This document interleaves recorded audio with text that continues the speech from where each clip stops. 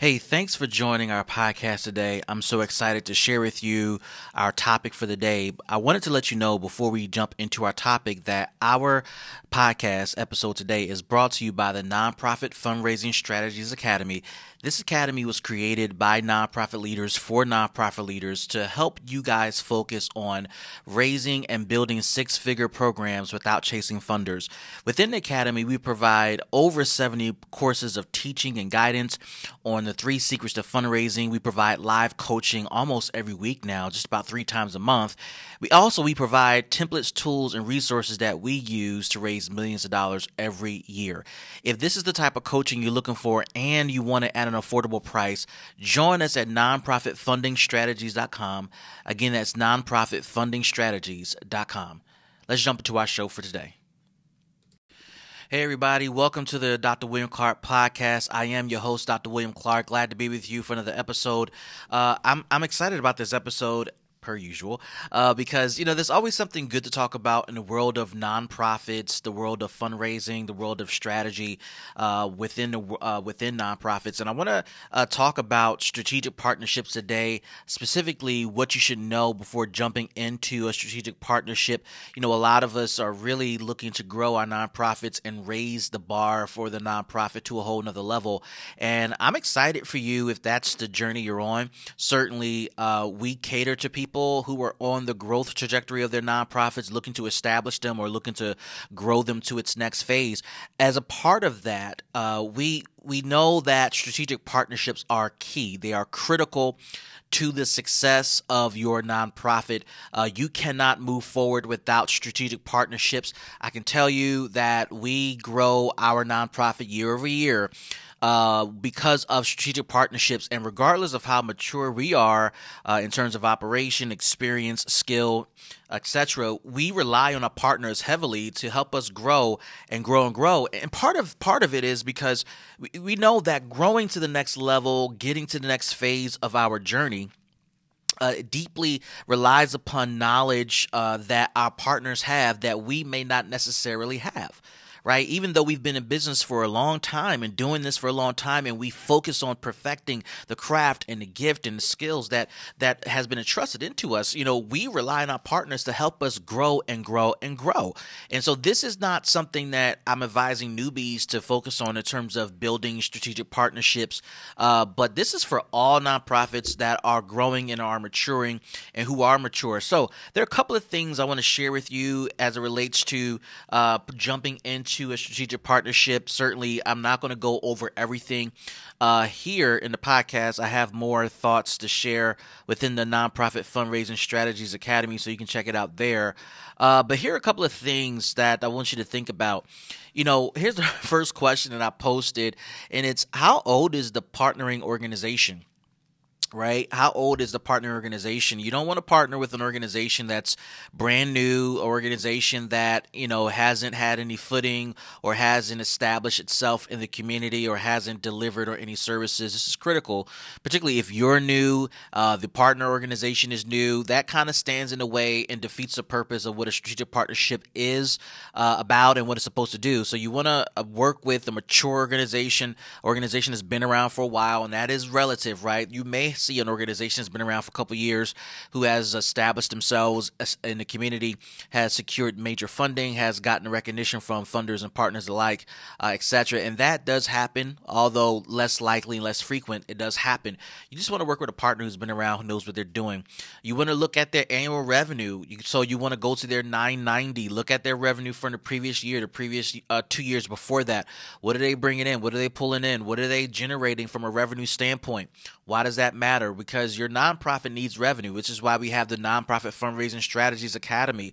You need revenue to do the good work. And yes, I know your heart is in it. I know that you mean well. I know that you're trying to do the best you can by the community that you're called to serve. But listen, if you don't have the money and resources in place to make that happen, you can't serve your community. You can't have impact. You can't do anything of substance. And so revenue matters. And it certainly matters when it comes to the potential partner that you work with. How healthy are they financially? Are they, healthy enough to sustain a partnership sustain their staff, sustain their overhead cost, and deliver on services to the community, not only for the next year, but years to come, based upon what you can read from their 990. And so I want you to kind of zero in on that. Read that 990. Make sure that you evaluate what's on that. Here are some other things I want you to consider. Who's on their board? Right? Who is sitting on their board providing governance? I had a conversation recently with someone and they were talking about how, they kind of dictate terms to their board and they're the founder of their organization. The reality is, for your organization and public entities that have boards, whether it's for-profit, nonprofit, your board is your boss, particularly in nonprofits. I want you to understand that, underscore that. Your board is your boss, and the board, they provide oversight of the organization. It's important to have good quality people who are knowledgeable, who are relevant to the industry, who have skill, and who can raise money on your board. So when you think about developing your board, developing a quality board, certainly you want to think about analyzing the boards of organizations that you're looking to partner with. Who are you partnering with that has a quality board? Who do they have on their board? Do they have quality people on their board that can make a difference in the community? Do you know any of the senior leaders of the partnering organization? Okay, so let's take a step back for a moment, right? Many nonprofits, the newbies rather, start out wanting to partner with other newbies because they know them from high school, know them from their community, know them from their church, and all that's good and well, and certainly can work out and help in that way. But the truth is, you want to work with mature organizations, as we've been talking about, organizations with revenue, substantial revenue, and diversified revenue, organizations with a quality board.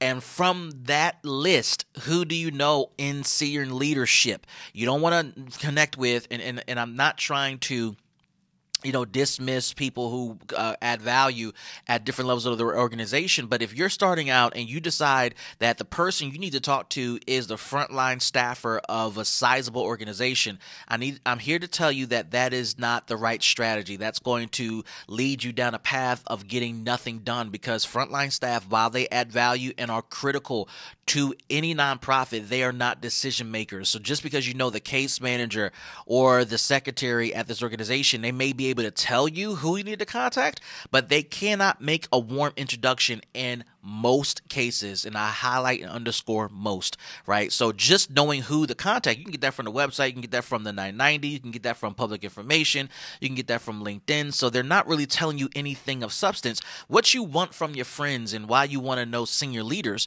is so that they can make warm introductions to decision makers, or maybe your friend in senior leadership is a decision maker themselves. That is really critical to jumping into a strategic partnership. Just a couple more things here.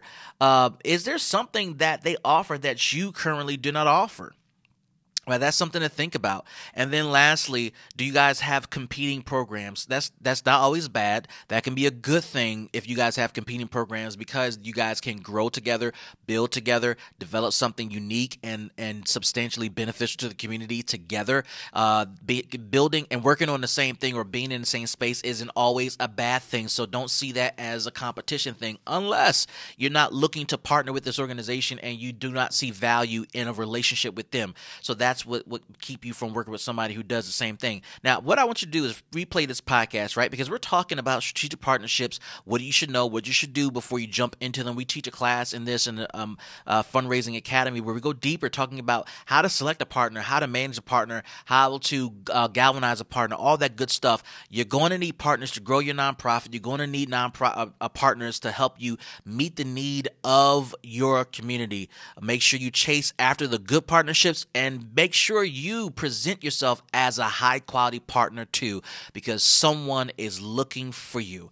This is Dr. William Clark for the Dr. William Clark Podcast. We'll see you guys in the next episode.